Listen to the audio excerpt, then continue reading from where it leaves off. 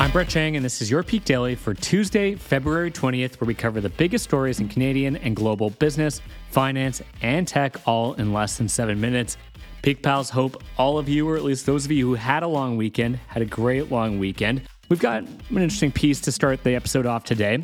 Former U.S. Congressman and Cameo celebrity George Santos is suing comedian Jimmy Kimmel, alleging the late-night host used fake names to request the videos, which later aired on his show as part of a segment called Will Santos Say It? Now, Santos' own lawyer admitted in the lawsuit filing that the Cameo requests were objectively pretty funny, including one video where the disgraced politician congratulated the non-existent recipient for successfully cloning their pet schnauzer.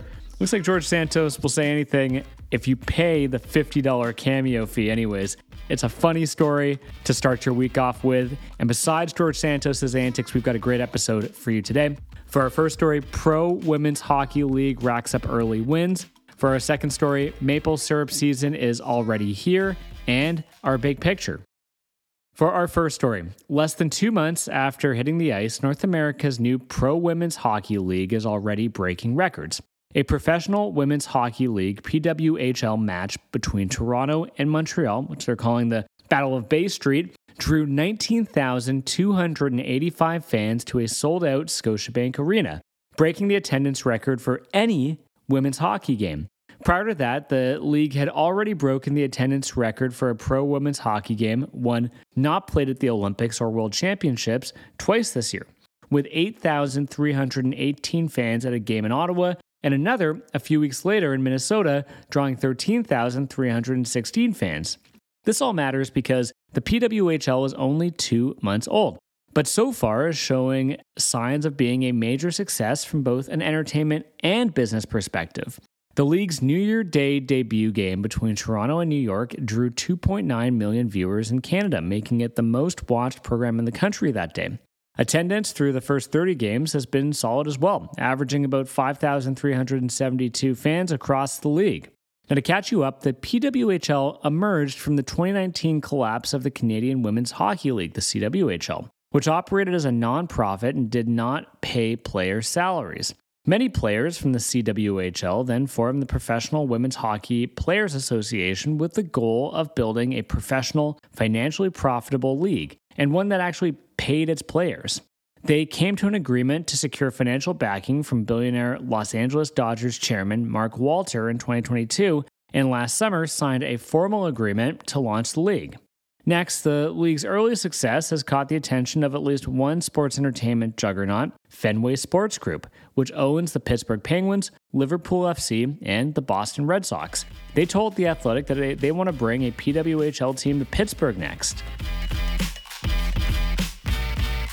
For our second story, unreasonably warm winter isn't just giving us a head start in patio season, it's also giving our prized maple syrup businesses a head start on their harvest.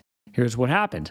Warmer temperatures have brought Canada's maple syrup harvesting season early, with producers hoping to reach new production highs as the international demand for the golden liquid grows. Production of maple syrup was down 40.1% in 2023 from the previous year, mainly because of bad weather.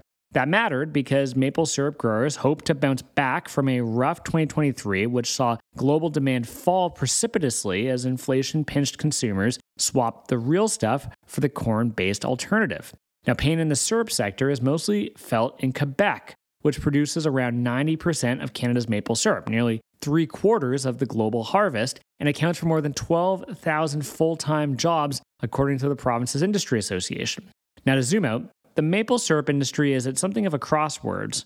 At the same time as it's catching on around the world, experts have more than roughly doubled in the past 10 years. Its production is increasingly threatened by warmer winters that forecasters believe will make keeping up with demand more difficult in the decades to come. And for our big picture, Navalny's wife pledges to continue fight. Yulia Navalnaya said she will continue her late husband's campaign against Vladimir Putin in a video published yesterday. Navalnaya added that Putin was the only one who killed her husband and alleged Russian officials were hiding Navalny's body until traces of poison disappeared. EU investigating TikTok over content breaches. European regulators have launched a probe into whether TikTok violated the bloc's Digital Services Act, a set of rules aimed at cracking down on harmful online content. Officials said the app's addictive design could endanger younger people. If it's found in breach of EU rules, TikTok's owner ByteDance could face a fine of up to 6% of its global revenue.